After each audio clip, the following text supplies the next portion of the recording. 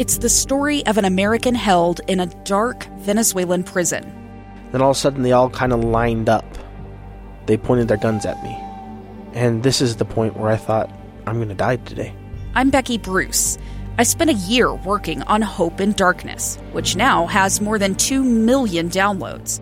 Find it on kslpodcast.com or wherever you listen to podcasts.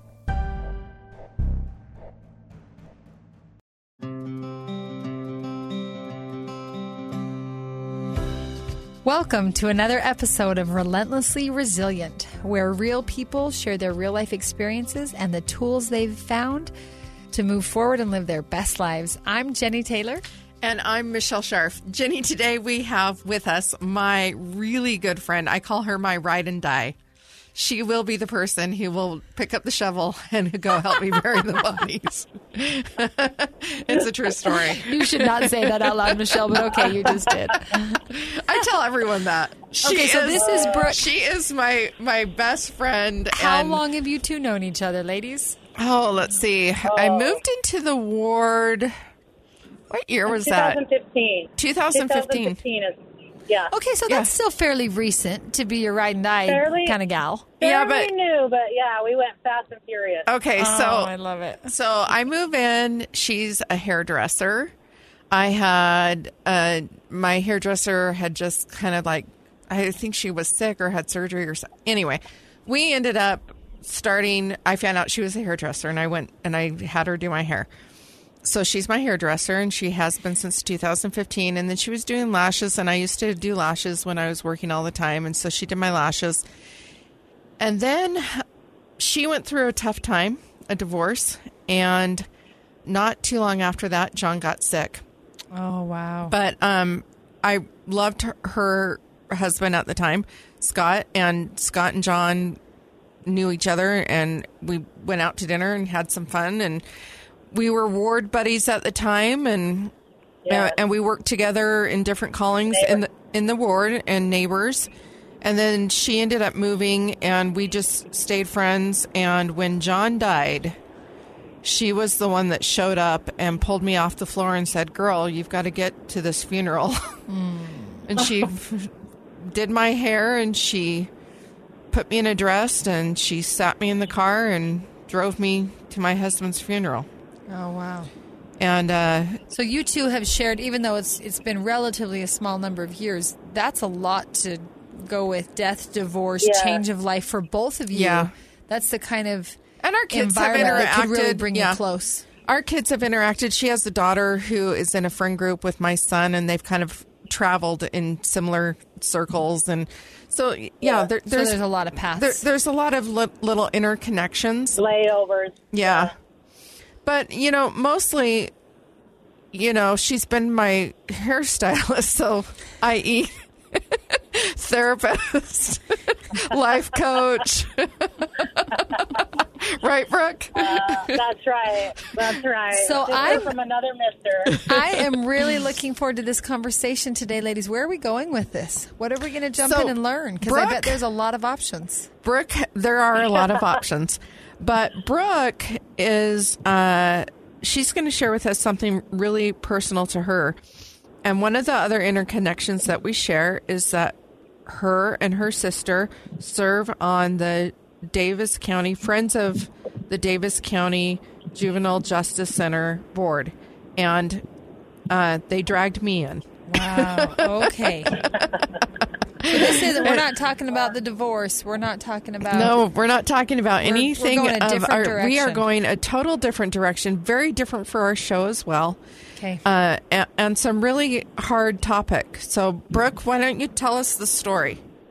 So I grew up in a traumatic home where physical violence and verbal abuse were prevalent. Within my own immediate family as well as extended family, we had a lot of sexual abuse situations that were going on. So I had a very traumatic childhood, but felt very fortunate as well because we put the fun in dysfunctional. And I felt true story. I was a part of a really large, wonderful family, the youngest of 7 siblings. I'm an aunt to like 45 Oh, my nieces and goodness. nephews. So I was the wedding coordinator, and I was the babysitter, and I was the one that did the T-shirts at the family reunion, and just very much felt that family was who you could count on in life. And, you know, friends come and go, but family is who you can count on, and that's who you can trust. So fast forward, I have a small family of 3 children. I've got a son and 2 daughters, and I had been married to a wonderful man. Michelle mentioned he is a great father and a really good friend of mine still to this day. We have managed to remain excellent friends. But our relationship had just come to an end. We had kind of grew up together and grew apart, and we're ending our marriage of 24 years. So it was a very emotional time, as you can imagine. A month after we announced our divorce, I found out about a very serious betrayal involving sexual abuse and my 2 daughters from within my side of the family. Oh, my gosh. So the therapist I went to immediately helped me understand what I was going through, because it was just, if you've ever been through divorce, you're leaving your entire network and support system that you know, your extended family. People draw lines. They say, oh, I'm his friend, I'm her friend, I'm his ward neighbor, I'm her ward neighbor, whatever it is. People draw lines. You lose people. Yeah. Yes. You lose a network. And so by going through a divorce and then a month later going through this huge family betrayal, in which I had to get police involved, I became one of the people that the Children's Justice Center helps. And I will forever be grateful for that experience, how they helped my family and my daughters. But I had to sever all my ties with my family, my extended family, for a time period until the investigation was over. But that was just a huge, huge event in life, surrounded by other things. I mean, life was still going on, the normal life of my car broke down, or, you know, I got fired from this client, or whatever it is, life still happens. But when you have huge, major life events and you don't know how you're going to start the next day, or even that you want to, you have to find somewhere deep inside of you some truth and something to hold on to about yourself, about your situation, about just what you know to be right or wrong. And you also have to have some serious forgiveness, because it was just such a dark, emotional place. Here, I had been a part of such a large family and large support network, to then be betrayed by that family. And I've got a very intelligent family. My mother was educated on a master's degree level, and very proud of her. She was a single mom, and yet she was the one that betrayed me the most, which was just horrible, because if anybody should love your children as much as you do, you would think and hope that it's your mother. So maybe a little background, and I don't know how much you want to share. We can take this out if you don't want to share it, but yeah, no. and I'm cautious because I know the story from you personally, but I want to be respectful of how much you want to share.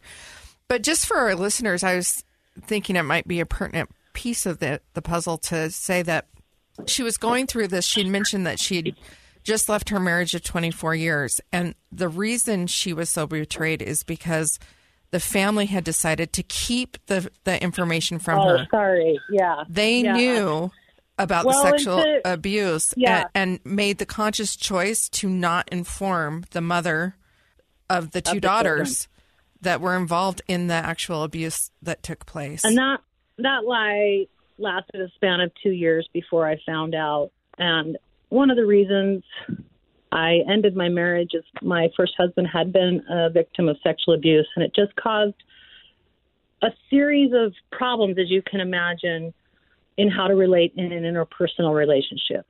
So my mother was a licensed clinical social worker, and I trusted her opinion very, very much.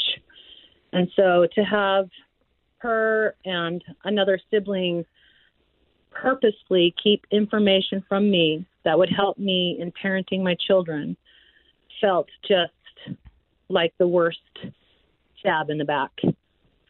I had sat firsthand for 24 years in a marriage, shotgun to the effects of sexual abuse that can have on a person in their everyday life for years and years, just the degree and the layers that it affects an individual.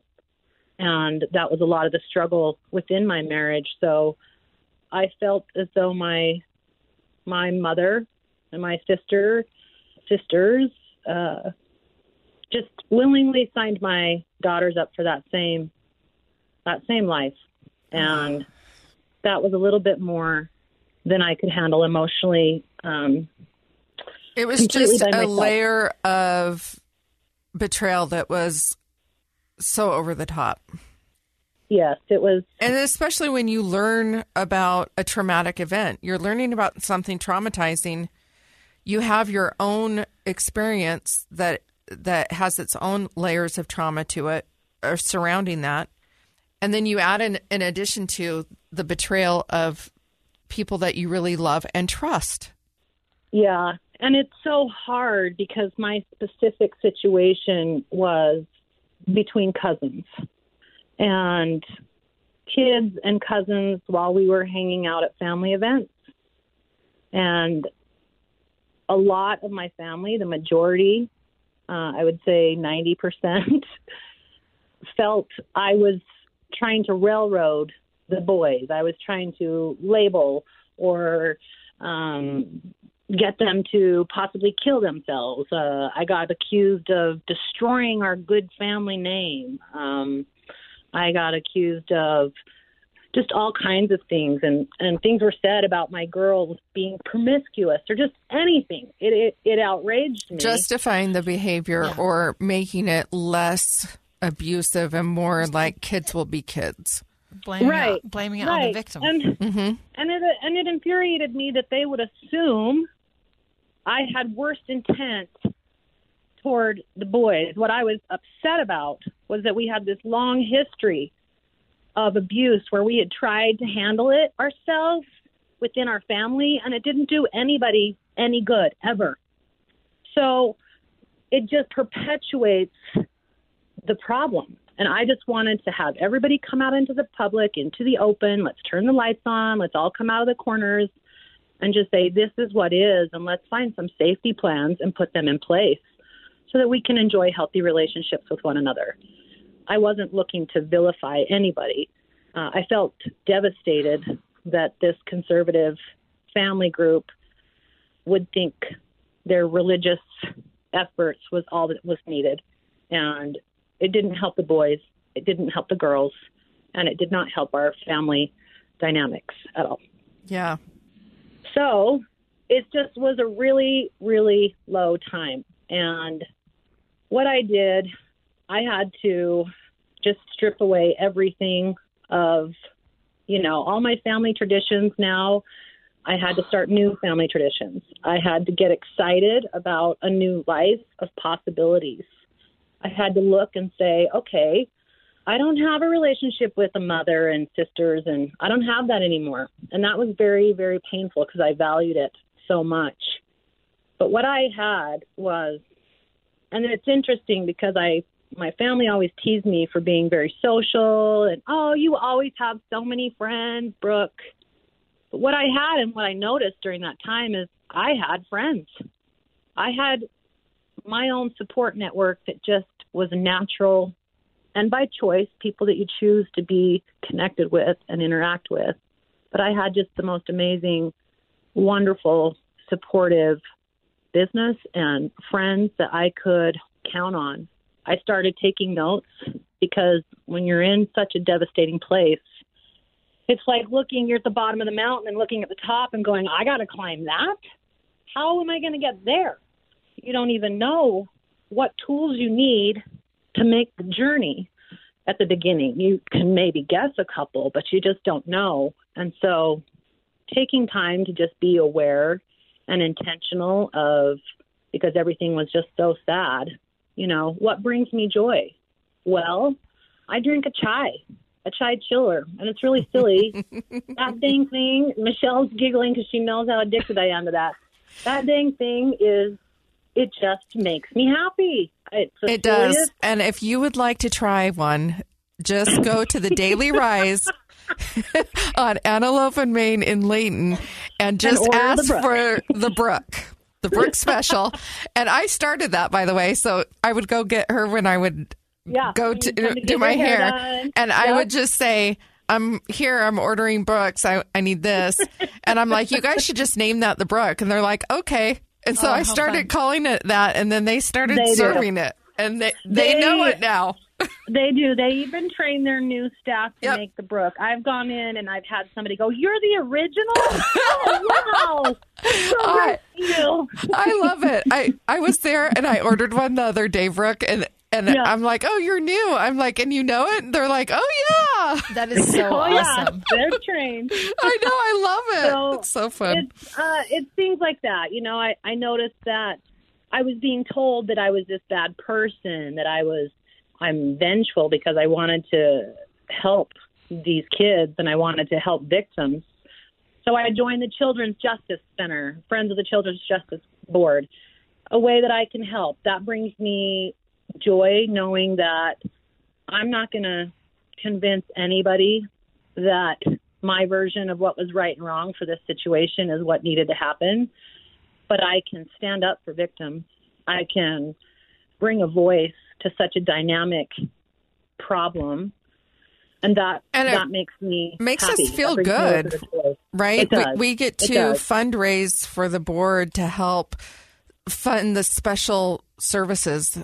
It does. Special counseling services or whatever a child might need that has been harmed by abuse, and it's a good cause. The Justice Center is. We could go on and on about them and the services that they provide, and I encourage every listener to just familiarize yourself with who they are and where they're at in your county, and just be aware that they have just so many valuable resources that are really there to help protect the victims so that we stop perpetuating victimization.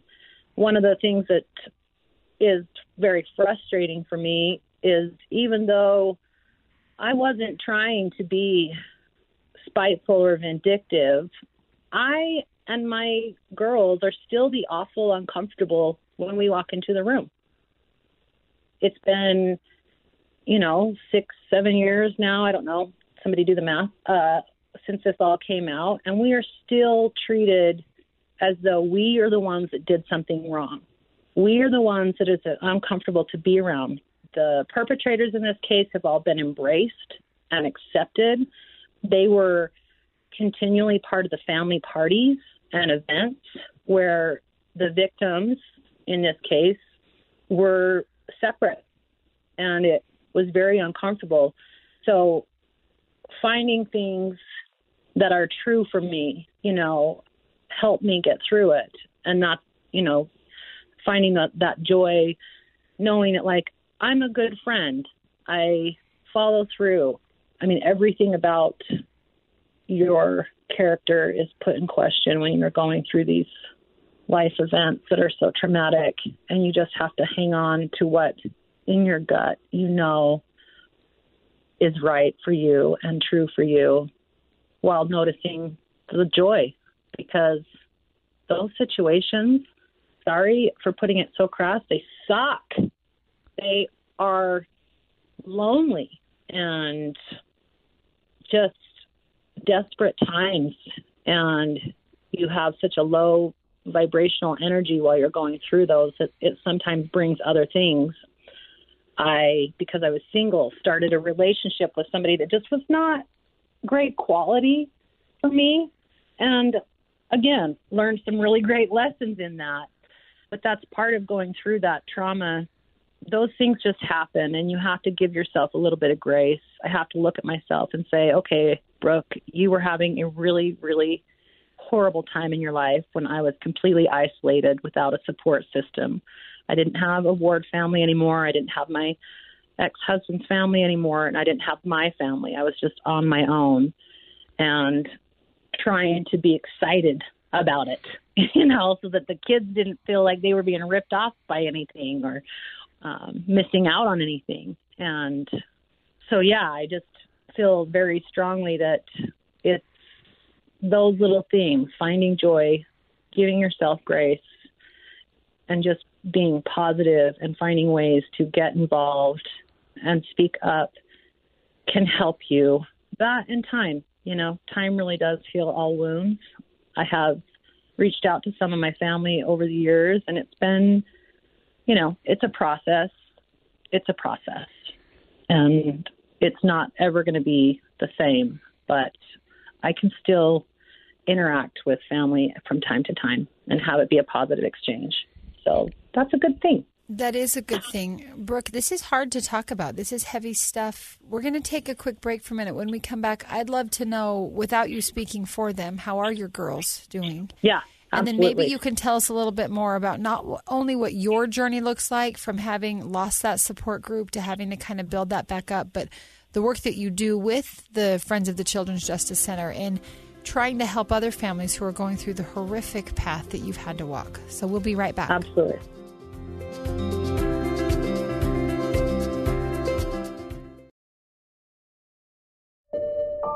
I'm Dave Cawley, investigative journalist and host of the podcast Cold. Don't miss Cold's new Season 3, where I look into the unsolved disappearance of Cherie Warren, a woman last seen leaving her job at a Salt Lake City office in 1985. Police cast suspicion on Cherie's estranged husband and boyfriend, but never made any arrests or recovered Cherie's remains. Find Cold Season 3, The Search for Cherie, anywhere you get your podcasts.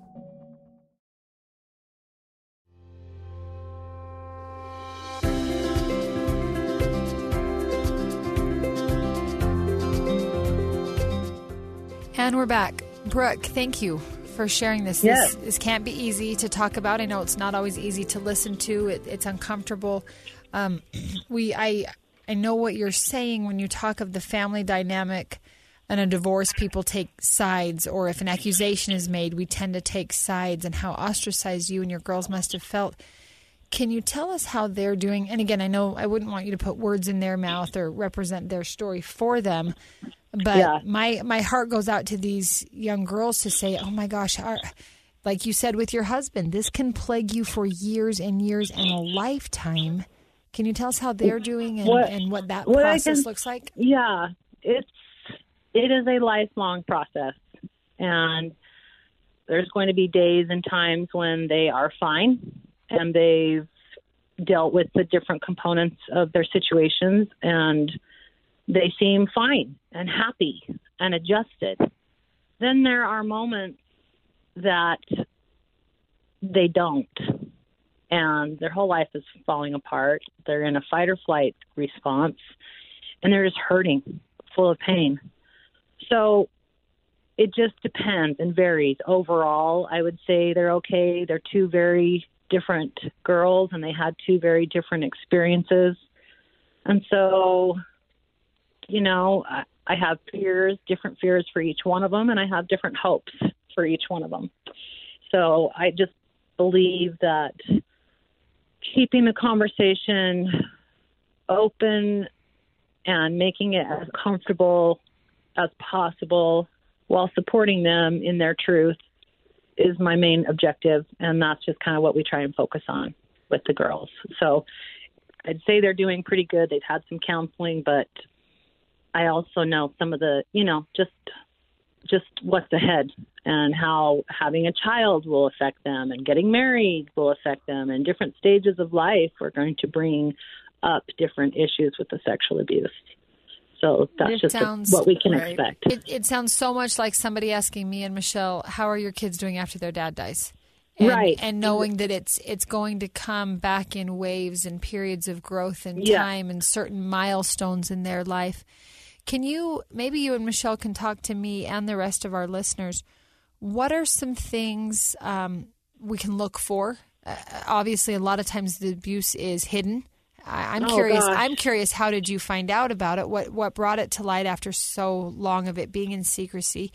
And what are some things? Maybe we know someone who's been through some kind of a sexual trauma in the past or some kind of abuse, are there certain things that you would say can be helpful or hurtful for family or friends who are genuinely trying to be that support group for a victim?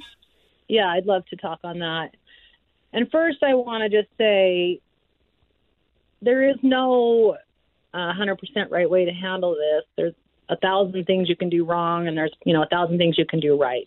So people's intentions usually shine forward, and giving people the benefit of the doubt, even if they muddle through an attempt, they're trying. And so that's good. But the Children's Justice Center, in our case, came into play because, and it all happened, I guess. Like I said, I'm the youngest of 7, and I've got 4 sisters. So a couple of my sisters got together, and some information came up that one of them had a secret with my mother, and they had been keeping it for a couple of years. Well, the other sister said, hey, that's not cool. You need to tell Brooke, and you need to tell her, or I will. And this one sister in question just said, yeah, okay, I just don't know how, and I've just been trying to get up the nerve and whatnot. Well, the sister that had given the warning had just said, gone home, and she's a smart cookie and has done a lot of different things in her life. And she just started asking her kids some questions and doing a little Snoopy dog on some social media stuff, and found out some information that she just kind of picked at and realized one of her children were involved. And so she went back to the other sister and just said, hey, game changer. We're going to go tell her today. So this is happening, and we're going to just get this all out in the open. And so they messaged me and said, hey, what are you doing after work? Can we bring you a Brooke? And I never turned down a Brooke, so I was suspicious, but I was like, sure, yeah, you can come and we'll talk. And they came to the salon and sat there and told me what had happened, and I honestly didn't know where to turn. I called the CJC. I called the police and turned them in, and they turned me over to the CJC. My main goal in using the CJC, and I absolutely think the number one value, in my opinion, to the CJC, is that it gives the victim an opportunity to go to one place. They bring the medical personnel, they bring the legal personnel, they bring everybody that needs to hear the story to this one place in a very safe, family-friendly, easy environment that's just completely non-threatening. And they let the victim tell their story one time, and it's recorded with these witnesses in there so that it is admissible in court if it needs to be. And I just think that that's huge, because one of the ways we re-victimize victims is by making them tell the story over and over. You have to tell this detective, then you have to tell that detective, then you have to tell the court and the judge, you have to explain it. And there is so much fear and sadness. These victims are told it's their fault. They're told, if they say this or say that, the perpetrators are going to portray the victim a certain way, and the victims are already feeling like they've done something wrong. So then this just makes them even more not know what to say or how to say it. So providing a safe space for somebody to speak is huge.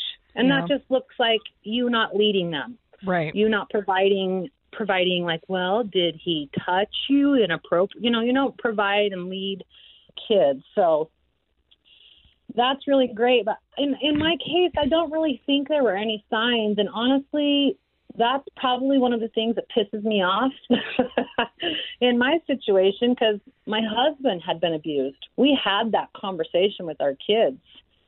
We talk to them all the time, and we're hyper aware and sensitive to keeping them safe, only to find out it didn't work.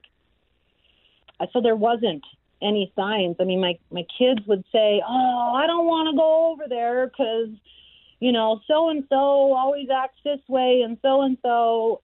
And I just thought those were normal cousin complaints, and I'd be like, oh, that's just how so-and-so is, and that's just our family. We're going to love them anyway, and we're going to find the good in them. And, I did that kind of thing. So I missed any sign that my kids may have tried to reach out to me with, and that's a hard one for me to hold.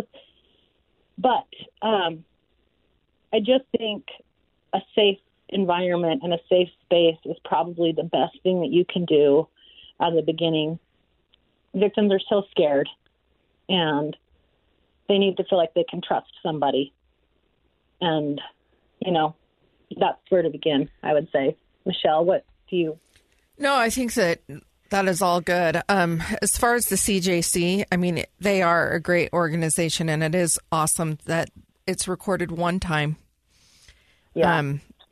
Because every time you retell that story, you just add a layer. And it's also a way to deposit information that may or may not be true or whatever that could be more harmful. So, I mean, it's a great organization. As far as looking for signs, I had a child who was abused when they were 3 at a neighbor's house.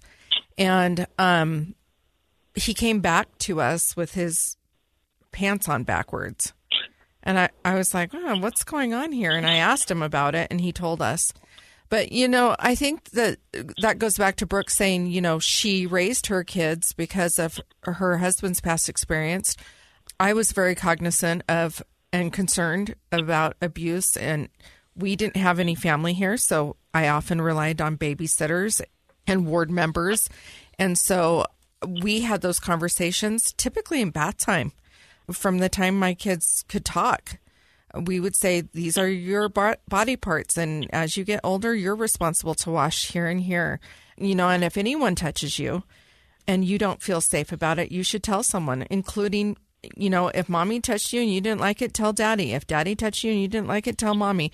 We made it so it was just the most normal thing. So when my son came home at 3, and I asked him about it, he said, well, he touched me here and here. And I was able to call the family and inquire about what had happened. So I think that normalizing, teaching our children the actual names are really important. That's a huge one, yeah. And being a childbirth educator, I've always been very anatomical with my children about their body parts. There's a story or a meme, I think, that goes around on the internet. I've seen it a couple times where a little girl keeps telling her teacher about her uncle who keeps touching her cookie, and the teacher thinks she's talking about cookies, and that's not what she was talking about at all. Yeah. And so it's really important to be correct when we speak to children about our body parts and to teach them what is appropriate touch and what is not appropriate touch. My daughters and my daughter-in-law teach my grandchildren that they do not have to hug or kiss anybody. So, typically in families, you're like, hugs, kisses out the door. We offer that to our grandchildren. But if they say no, we accept the refusal. There's not that pressure. There's no pressure. And oftentimes we let the child be the one to instigate that. My grandchildren will run in to see me and they offer me hugs and kisses, and of course I'm going to hug and kiss my grandchildren. But if they're leaving and they don't want to, that's not a requirement because I'm their elder or something, Last night my granddaughter was over and she was being a little bit of a snot about it. She wouldn't even give me knuckles. My daughter got her out to the car. And she said, she's crying. She wants to give you knuckles now. So I run outside to give her knuckles, and I give her knuckles, and she's showing me her tablet and her little game that she's playing. And she looks up at me and she puckers up and gives me a kiss, Aww. So it's like, allowing the child to be led up when they're comfortable. I think all of those things teach children that they have power over their bodies and boundaries. Yeah. Well, and how do you help children to feel safe with what would be kind of natural curiosity before that curiosity turns problematic? Because, and I don't know that there's a quick answer to that question. I don't know that there's a quick answer to that one either. And I don't have the answer. That's honestly what frustrated me about this particular case that I'm involved in, is because I knew these kids that were all involved. I was the aunt that babysat. And I was there and helped raise these kids. So I didn't feel like there was... You didn't feel that there was a risk. Sick, malicious, intent. I just thought, here is some males that have a higher testosterone, maybe a higher sex drive, and they're being raised in a very conservative household that's making it so that that's not, sexuality is something we're going to just, that's not okay. We're not going to touch ourselves. We're not going to do this. And we're not going to talk about it. We're not going to talk about what's appropriate or not appropriate. And the hard thing in your situation is that they were kind of they were in their teen years. And so it wasn't like a 3 to 6 year old situation. It wasn't like that natural curiosity. The victims in this case, my daughters were between the ages of 10 and 12 and 10 and 13. And the perpetrators in this case were of the ages when it started. When it started between the ages of 10 and 16. So it was a situation, and not everybody was charged and findings were brought out, but it was just, for me, I just wanted to say it's okay to be curious about the opposite sex. It's okay to enjoy your sexuality, and that should be something we're teaching our kids as well, but we have to do it respectfully. We have to honor other people's bodies. We have to honor our own bodies. Yeah. And like Michelle said, by using, first of all, just starting out of the gate by using proper terms, that shows respect. We're gonna be straightforward and just say this is what we're dealing with. So I just think so many of these heavy conversations, these difficult conversations, Michelle, that we've had over this past year or so about abuse, about sexuality in general, about suicide, about mental illness, so much of it comes down to we're just trying to pretend it's not a problem. Right. We just want to brush it under the rug or use little, nickname words for it and look the other way. When in reality, it seems that more than anything, we've got to be able to create open dialogue. There's got to be a safe place to ask questions, to share concerns, to say I'm not comfortable with that, and not shut that down and not say, oh, it's just ... But this is a really important conversation as a mother. Michelle, like you, I have babysitters. My kids have friends. I'm not with them every second of every day watching their every move. And it's terrifying to think that something from such a young age could haunt them for so many decades to come. So this is such an important conversation. Well, and it really is, and especially in this area too, because when you're in a conservative area, people think, oh, nothing really bad is going on. Yeah, it wouldn't be my and I kid, want to protect my children from too much reality and just let them be kids. But that's almost so dangerous. It's because dangerous you're not because educating and informing, right. and you're not giving all children. I feel bad. The perpetrators were shamed, and therefore it grew and grew and grew into other actions. Had it just been dealt with like, oh, that's normal, and this is how you take care of those things. That's a good point. That's a good point. If we wouldn't have tried to hide it from the beginning, correct, it could have been something that's, hey, that is normal. That is, understandable. Or, hey, we can work through when that. It started at first, it might have been more innocent, and had somebody addressed it and brought it out to everybody and into the light, then it could have been exposed and handled a little bit better. So that we couldn't have had so much devastation. Right. Honestly. For the relationships in the family, for the child himself, for on the perpetrator side, maybe it was just in the beginning an innocent kind of like, well, I'm curious and I'm falling into this curiosity, and now it's gone here. And for the victim to learn that it's okay to say no and have boundaries. Like there's a lot of little pieces that along the way could have been so much better had it just been open in the first place. But we do live, especially in Utah, we live in this society where we are, and I've been a big proponent of this. I don't like the way sex education is taught in the schools here because it's only opt-in, and most families feel like there's shame in it and they don't want their children to know. But I think that that's dangerous. I think it's dangerous for the children to not have knowledge and to not empower girls to be able to say no. And when no is appropriate. Like, why aren't we having those conversations? Why aren't we having conversations with boys? Then instead of saying, you know, girls should be modest and girls should be modest clothed or whatever, why isn't the conversation of like, boys, you have to be really responsible for your thoughts? And you might get to a point where you get really obsessed with these ideas of these thoughts of, and we're talking in a very heterosexual terms right now. Sure. And only typical terms. But I mean, this goes across the board for in all areas. But just understanding what is appropriate, what is okay in my approach to somebody else and touching their body, and what is not okay. And I think, honestly, we're in a process of that our whole lives on some level.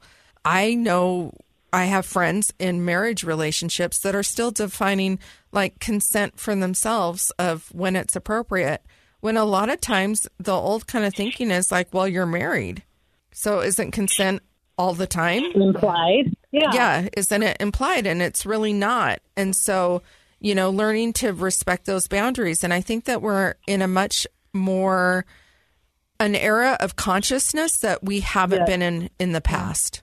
And, I think that we need to have these conversations much more out loud in the public space. I think too often we only have the conversation when it is in a situation of there's a perpetrator, there's abuse, there's a victim, which leads to the thought of shame and sexuality is this naughty, dirty thing.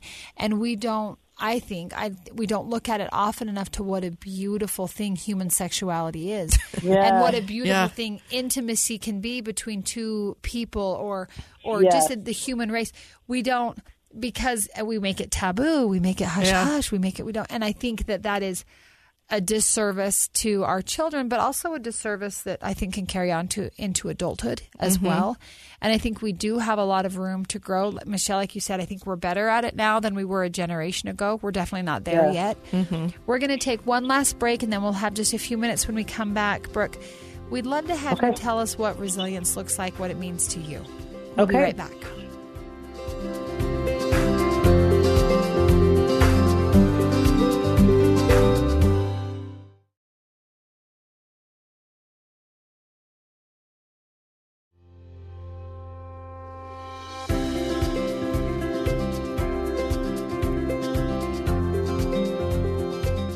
All right, Brooke, this is always the question that we could answer concisely or take hours and hours to go over. What have you learned through all of this and the rest of your life's experiences? What would you tell us resilience means to you? Resilience means showing up for yourself. Oh, I love that. Mm-hmm. Yeah. If you tell yourself, okay, I'm starting a new diet on Monday, and I'm going to do this because this is just something that's really bothering me. I don't like how I've been eating lately. I don't like how I've been feeling. And I'm going to do this. This is a goal, and I'm going to do it. You have to show up for yourself. There's nobody, not your mother, not your father, not your sister, not your best friend. Nobody is going to show up for you and say, hey, it's Monday morning. Let's start that diet. Let's get you going. I mean, possibly a coach if you paid them money to do it. But it's every little thing. So if you say, you know what, I am not going to tolerate toxic relationships that can potentially cause problems for me, then don't tolerate it. Show up for yourself and honor yourself, and that gives you personal power. It helps you remember who you are every day, and it starts by just those little things that you tell yourself and those little things that you do. So. Absolutely. I love that so much. I love that you brought that up. And even in the act of, like, you know, showing up for yourself, you can hire a coach or a therapist or whatever, and that is showing up for yourself. I was going to say that can be a tool that you're implementing, but I think what Brooke's saying also is then it comes down to you got to show up for the coach for yourself. Right. I can absolutely. hire the coach and I can pay the Weight Watchers or whoever it is. Right. But at the end of the day, it's me. Right. I'm at the the one end of the day, you're me. accountable. Right. Part of what I was talking about earlier in noticing what brings me joy and getting my chai is that is how I'm showing up for me. That is how I'm getting help. Those are my tools. So if I'm feeling crappy, I know, because I've actually got a note on my phone, who are my top 5 friends, my absolute ride or die people that I trust implicitly with everything. And I will call them if I need, if I'm like, I'm just feeling this and I just can't do it today. I just can't do it. I need a pat on the back. I need an atta-girl. I know who I can call. If I'm just like obsessing about something, I know I can go get on a hike and let it out and work through it. It's all tools, recognizing what tools work for you and then using those to show up for yourself. And you almost have to remind yourself, at least for me, I'm loving that you say you have a note on your phone or whatever. Shortly before my husband died, he asked me a question that really was impossible for me to answer. I had no answer. He asked me, what are your coping mechanisms? Because I'd been really struggling, and he was in Afghanistan, and I was home with the kids, and I went on and on about how hard and overwhelmed and everything.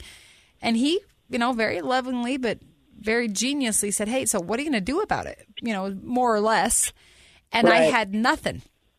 In that moment, I couldn't think of a thing, a drink, a person, an activity. I could think of nothing that I thought could help me out of that funk. And I realized that's where I had gone the most wrong. Because when you get to that dark place, it's too late. You can't answer that question. Yep. And so his asking me that question, fortuitously led me to thinking to really, I got to have some kind of coping mechanism. Come on.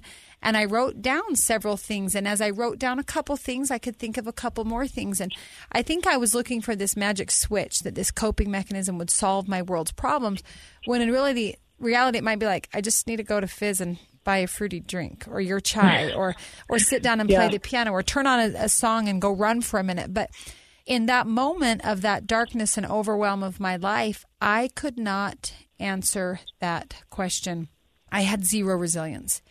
And one of the greatest tools Brent, gave me, having died weeks later, was the fact that he asked me that question because it resonated in my head. What are my coping mechanisms might not be yours, and that's okay. And mine this year might change by next year, and they might not match up into the self-help book on the shelf, and that's okay. But we've all got to take some time and ask ourselves, what am I going to do about it? Because life is going to throw you a curveball. There's going to be horrible, awful betrayal, tragedy, depression. Everything's going to hit us. What tools do we have? Whether it's 5 friends to call, or a beverage to go drink, or a workout or something. All of us, when we're not in that deep, dark funk, need to think of what are my ways to show up for myself when I get back there. And so that's where I love your definition of resilience. I'm going to show up for myself. How am I going to do that? That might be a good question for all of our listeners, me and Michelle included, Kellyanne here, our producer, to think about. How do I show up for myself? Big things, little things, expensive things, easy things. Let's make a list. Make a list. Well, I love that she pointed out. By showing up for yourself, you're creating a legacy. Can I just add this? Yeah. I'm showing my girls how to show up for themselves, and I'm showing them that it's okay. I'm showing them that little by little, you just put this little thing in place and you put that little thing in place, and it might not seem like you can achieve it, but you can.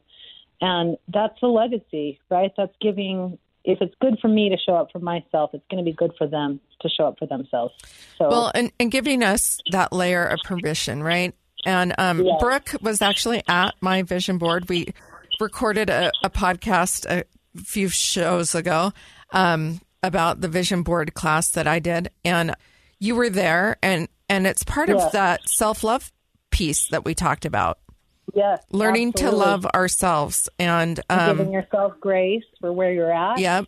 And knowing that you are going to show up one day a little bit, like maybe 10%, and another day you're going to show up at 90%, and it's okay. Yep. To love ourselves for where we are, exactly where we're at. I love that right now.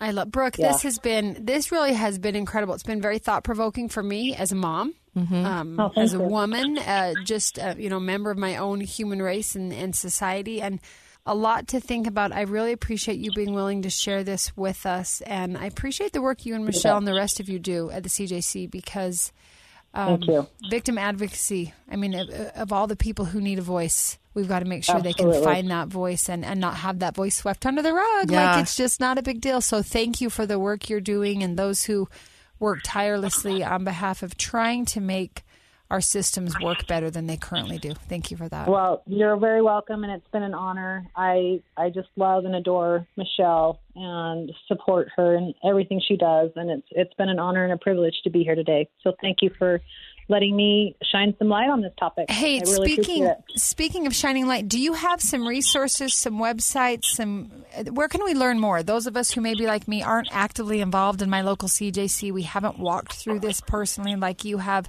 Where can you point us? Almost every county has a CJC, and so that county you would just look up, like just Google Davis County. Yep, okay. Weber County has the CJC. Ours has a web Instagram page where, they really try and be a part of the community. They've got community events. If I do a search for some of these topics, victim advocacy, Children's Justice Center, I think basic search, how to talk to your kids about sexuality and not just sexual abuse, but healthy sexuality. I think sometimes we only look at that dirty side of the coin when in reality it's meant to be a beautiful thing. Yeah, and actually, Michelle, that's a really good note for us, a little side note on maybe how we can help initiate that conversation in families on how to have healthy conversations. I think there's a lot of parents like me that would say, could you help me? I'm trying, but man, I could sure use some more guidance. Well, because we don't get taught this stuff. No. We don't get taught it. We don't talk about it and we don't encourage it. And like you said, a lot of parents sign it away. Right. That consent form for the classroom or whatever. So many people, especially here in Utah, even if they're a married couple, they have their own insecurities about talking about their own health and sexuality together as a married couple. Right. It's not just a children's issue. Right. This is a much bigger, which is why I'm a big advocate for changing our education system surrounding sexual health and the human sexuality itself. Because there's conversations that really, to have a safer society, we need to be having, and we need to be having openly. So, well, Brooke, thank you for sharing. Thank you. Thank you to our listeners for joining us for another week. It's always so good to be together and hear these stories that give us more tools to be able to be resilient and show up for ourselves. If you are listening, we hope you will find us on your favorite podcast platform and give us a like and a rating and a review. And as always, we hope you will be willing to share your story with us. You can find us on Facebook and Instagram. You can also email us at rrpodcast@ksl.com. And remember, whatever you do today, remember to be kind. You have no idea the struggles others are dealing with in their lives. Have a great day.